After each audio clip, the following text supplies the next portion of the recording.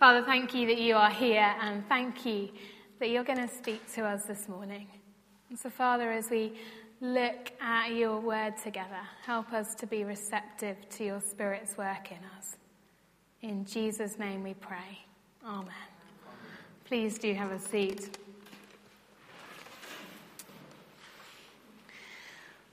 Well, there's two things that I'd really like to try and do together this morning. And the first of those things is for those of you who've heard more sermons than you've had time to apply recently.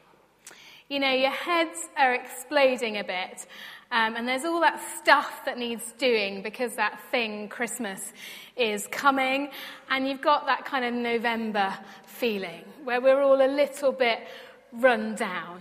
And to be honest, you'd rather just kind of have a little bit of a nap this morning. Well, I just kind of want to give you permission, maybe the first time and last time I'm ever going to do this.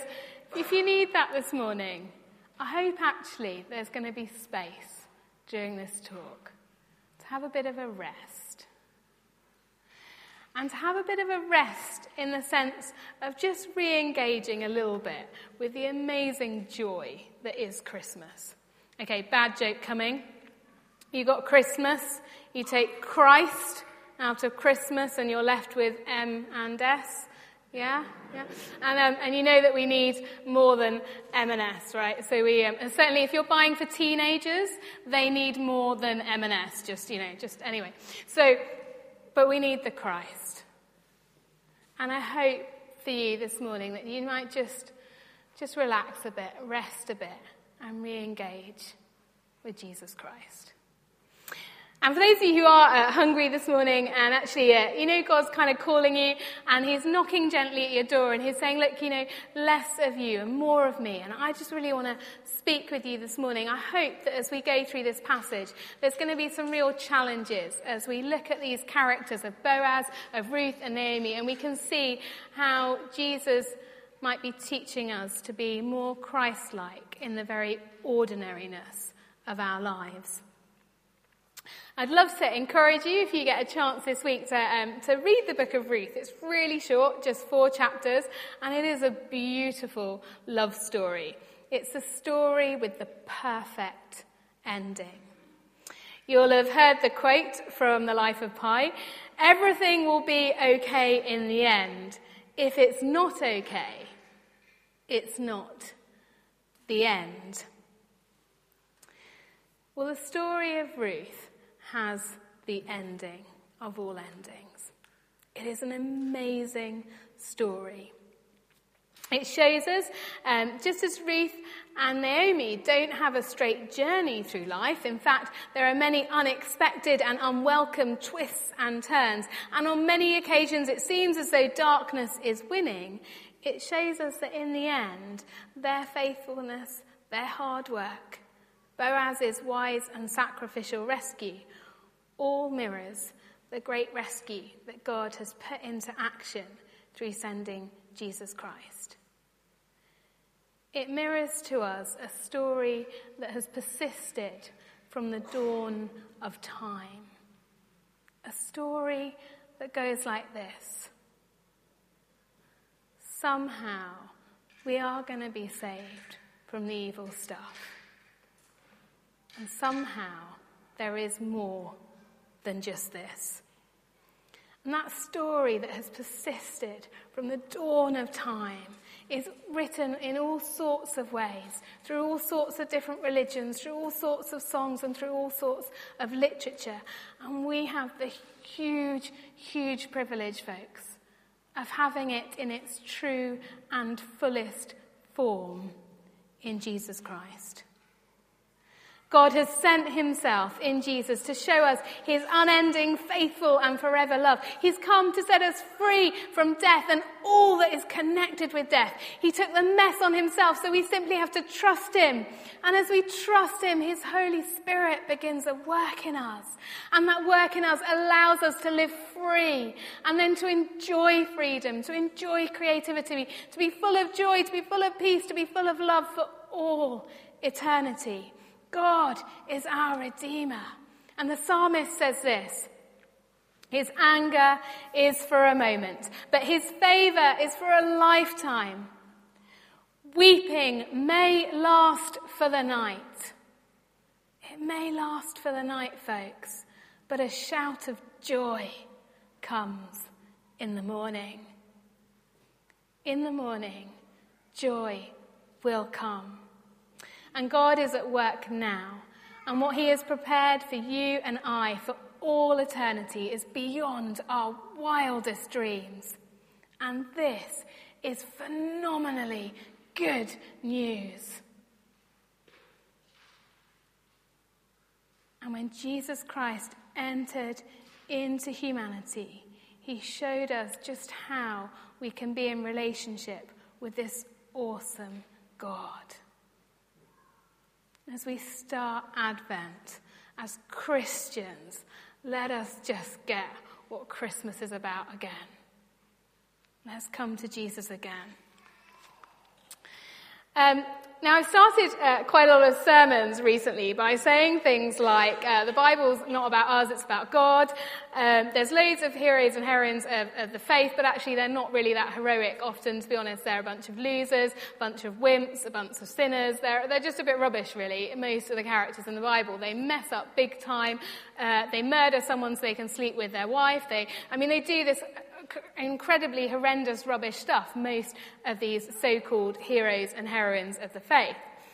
But coming to today's sermon, if you were wanting to emulate some characters in the Bible, you wouldn't do too bad to pick up on Boaz, Naomi, and Ruth.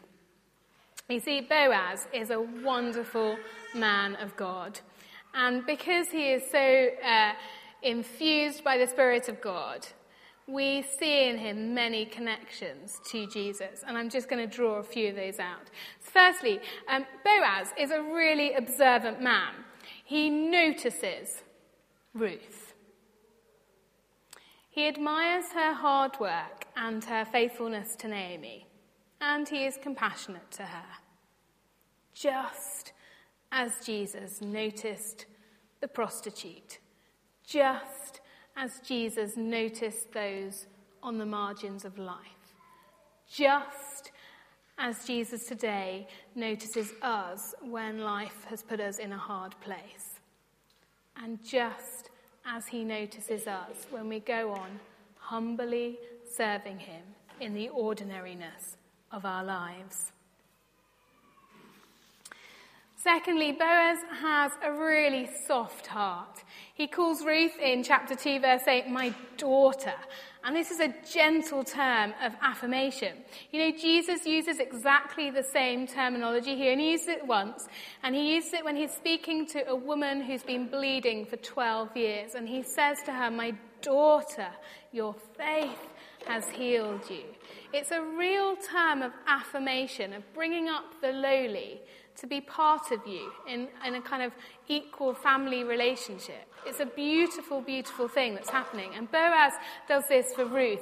Jesus does it for the woman who's bleeding for 12 years. And he does it today because he calls you. If you read your New Testament, he calls you sons and daughters of the King.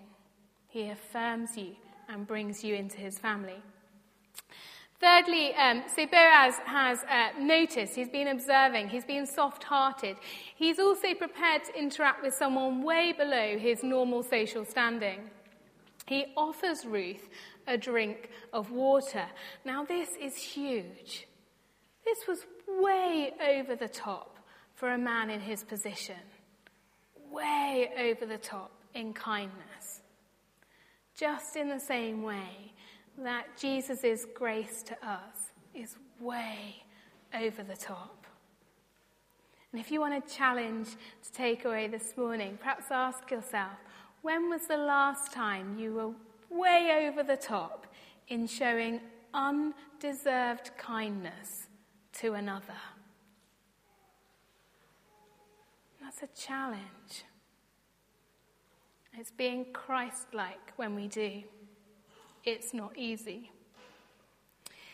And here we are, we land ourselves in chapter 4. Boaz has fallen in love with Ruth, And then he sacrificially, patiently, calmly, and rightly uses his wisdom and his kindness to set her free from another and make her his equal by marrying her appropriately and drawing her into the wider community. Just as Jesus has come to set us free and shower upon us appropriate, wonderful, true love. And so we get this great character, Boaz. And he really acts very cleverly and very wisely. We find that in chapter 4, he has a bit of a conundrum. Ruth has come to him in the night, and basically, she's kind of said to him, look, will you marry me? Sort yourself out here, come on, will you marry me? She's pretty brave, she's kind of cool, and I wish we were kind of focusing on Ruth, but we're not today, we're focusing on Boaz. So anyway, what Boaz does, which is very good, is that he actually responds very quickly. He doesn't play hard to get and think, well, maybe I'll call her in a few weeks' time. No, he responds immediately. The next morning, he gets up and he goes to sort it out because there's an issue. In their culture, at that time, there was another man that had first claim to Ruth. And he kind of holds himself within the law of their time and in the culture and says, well, I need to sort it out. I need to do this right and do it properly. And so he calls together the elders of the town, and that was the way you did things at that time. And he gets them to be the witnesses to the whole thing that's going to happen. That's what made it all legal and made it all kind of proper in the community. So he does that. And what happens is that we suddenly hear into the story that Naomi has a bit of land to sell.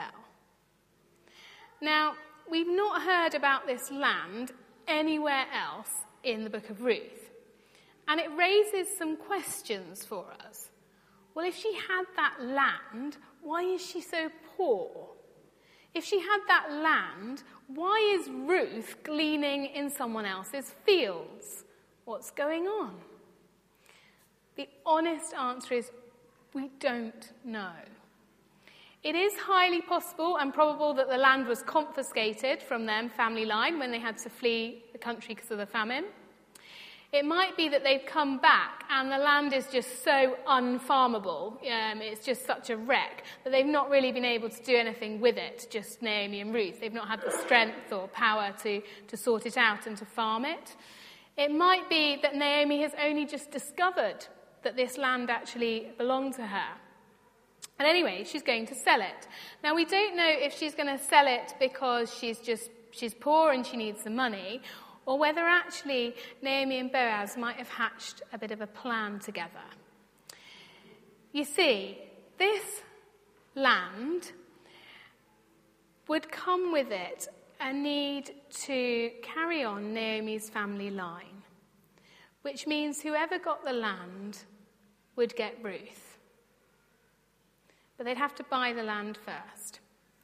So Boaz goes to this other guy and he says to him, this land, you're the first person in the line to get it. If you want to buy it, you want to redeem it, you get it, mate. And the guy goes, yeah, sure, fine, great. Why not? Add another bit of land to what you already own. And then Boaz comes in and says, but if you get the land, then you've also get Ruth. And now this becomes a problem for the other man. Becomes a problem to him for maybe many reasons. But he basically has to spend his money, buy this land, sleep with this woman, have a child, and then that child gets the land and he gets nothing. So you see why it's a big sacrifice for him. He may already be married. He may not really have enough money to spend on a piece of land that he will then get nothing from. He may have other children that he's got to think of. And so he can't do it. And he says, I can't do it. And Boaz gets to do it. He gets to sacrificially pay for the land. He doesn't care about sacrificing his name, his inheritance, his money, because he loves Ruth. And so his love for Ruth and Naomi means he sacrifices for them. And it's incredible. Absolutely incredible.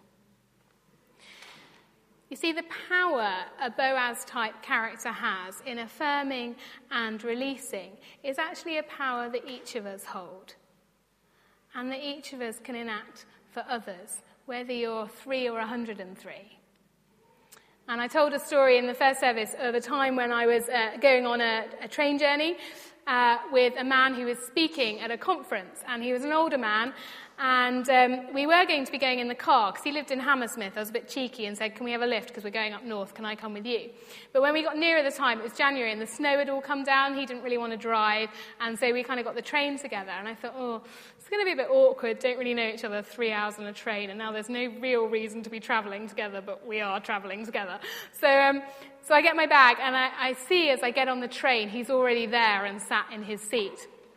I think this guy, he runs this international Christian organisation. He's got a big church he's really involved in. He writes loads of books, and he's going to be the keynote speaker at this conference. He is not going to want to spend 3 hours talking to a random younger woman who he doesn't really know. So I think I'll be kind to him. So I'll get out, my MP3 player and my headphones and a few big books, and I'll kind of take them with me as I go and sit down, because as I do that, really I'm going to kind of be giving him permission to ignore me. He doesn't have to talk to me. So I do this and I sit down, and he turns to me and says, I'd love to chat.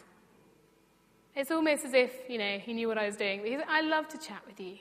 And we chatted for 3 hours, and he affirmed me and built me up and mentored me a bit and taught me things I didn't know and listened to me and valued me as another human being. He was being a bit like a Boaz in releasing me in different ways in his kindness.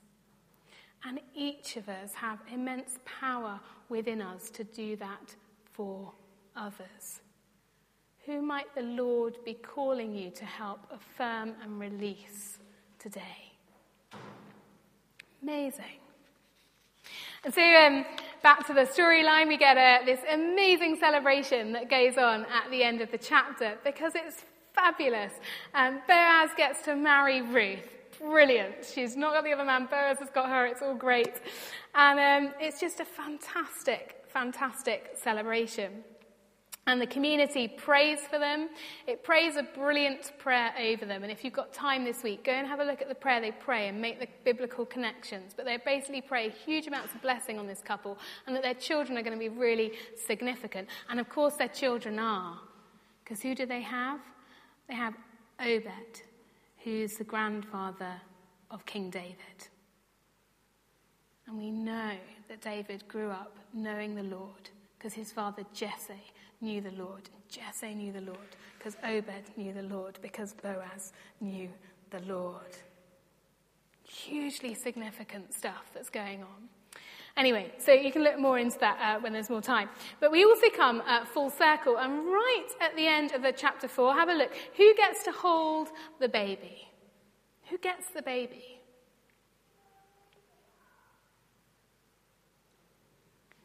Naomi. Naomi gets the baby. Because the story in this book has actually been Naomi's. Naomi had had to flee her home because of famine. She had lost her husband. Her 2 sons then die whilst she is away in a strange land. And she ends chapter 1 with a bitter complaint. She says, I went away full, and the Lord has brought me back empty. The Almighty has dealt very bitterly with me, says Naomi. And then there looks like there might be hope in this Boaz guy, but it's not an easy journey. There's lots of setbacks because Boaz is got another man in the way to kind of deal with. And, he's so upright and so holy. He doesn't just marry Ruth. He does things properly. And we don't know how it's going to work out. Is he going to get her or not? And, sometimes the frustrations in life can come through the times when there's actually good things happening and people are being good, as well as through the times when there are bad things happening. Anyway, there's that setback. And then after all that, I don't know if you've picked up on it as we've been thinking about the story, but Ruth, who marries Boaz, what if she can't have children? she's already been married to Naomi's son for several years, and there has been no child. Ruth has been barren up to this point. So many uncertainties. Naomi's life, though a godly woman, has not been straightforward and has been a path of many different twists and turns that have been painful.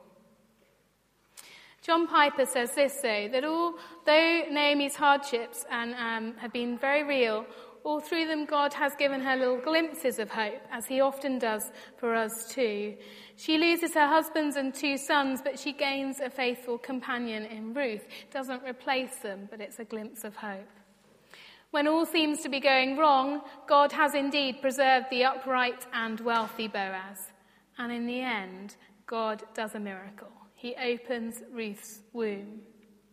And the lesson of the book of Ruth is for us to learn today that the life of the godly is not a straight line to glory. Life is one curve after another. We don't know what's coming, except that the best is yet to come. No matter where you are or how old you are, if you love the Lord, his story over you, over the whole of humanity, is that the best is yet to come.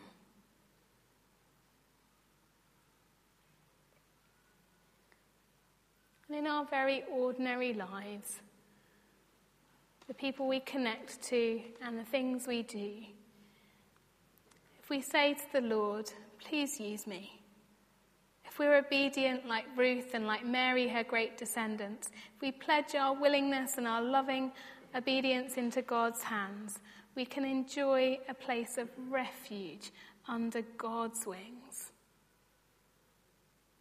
God, not Boaz, is our Redeemer, and his wings cover us. Whether right now we are fulfilled or unfulfilled in life, whether things are going brilliantly or actually this is a hard spot, still the best is yet to come. As we enter Advent, hold the hope. It's all about hope.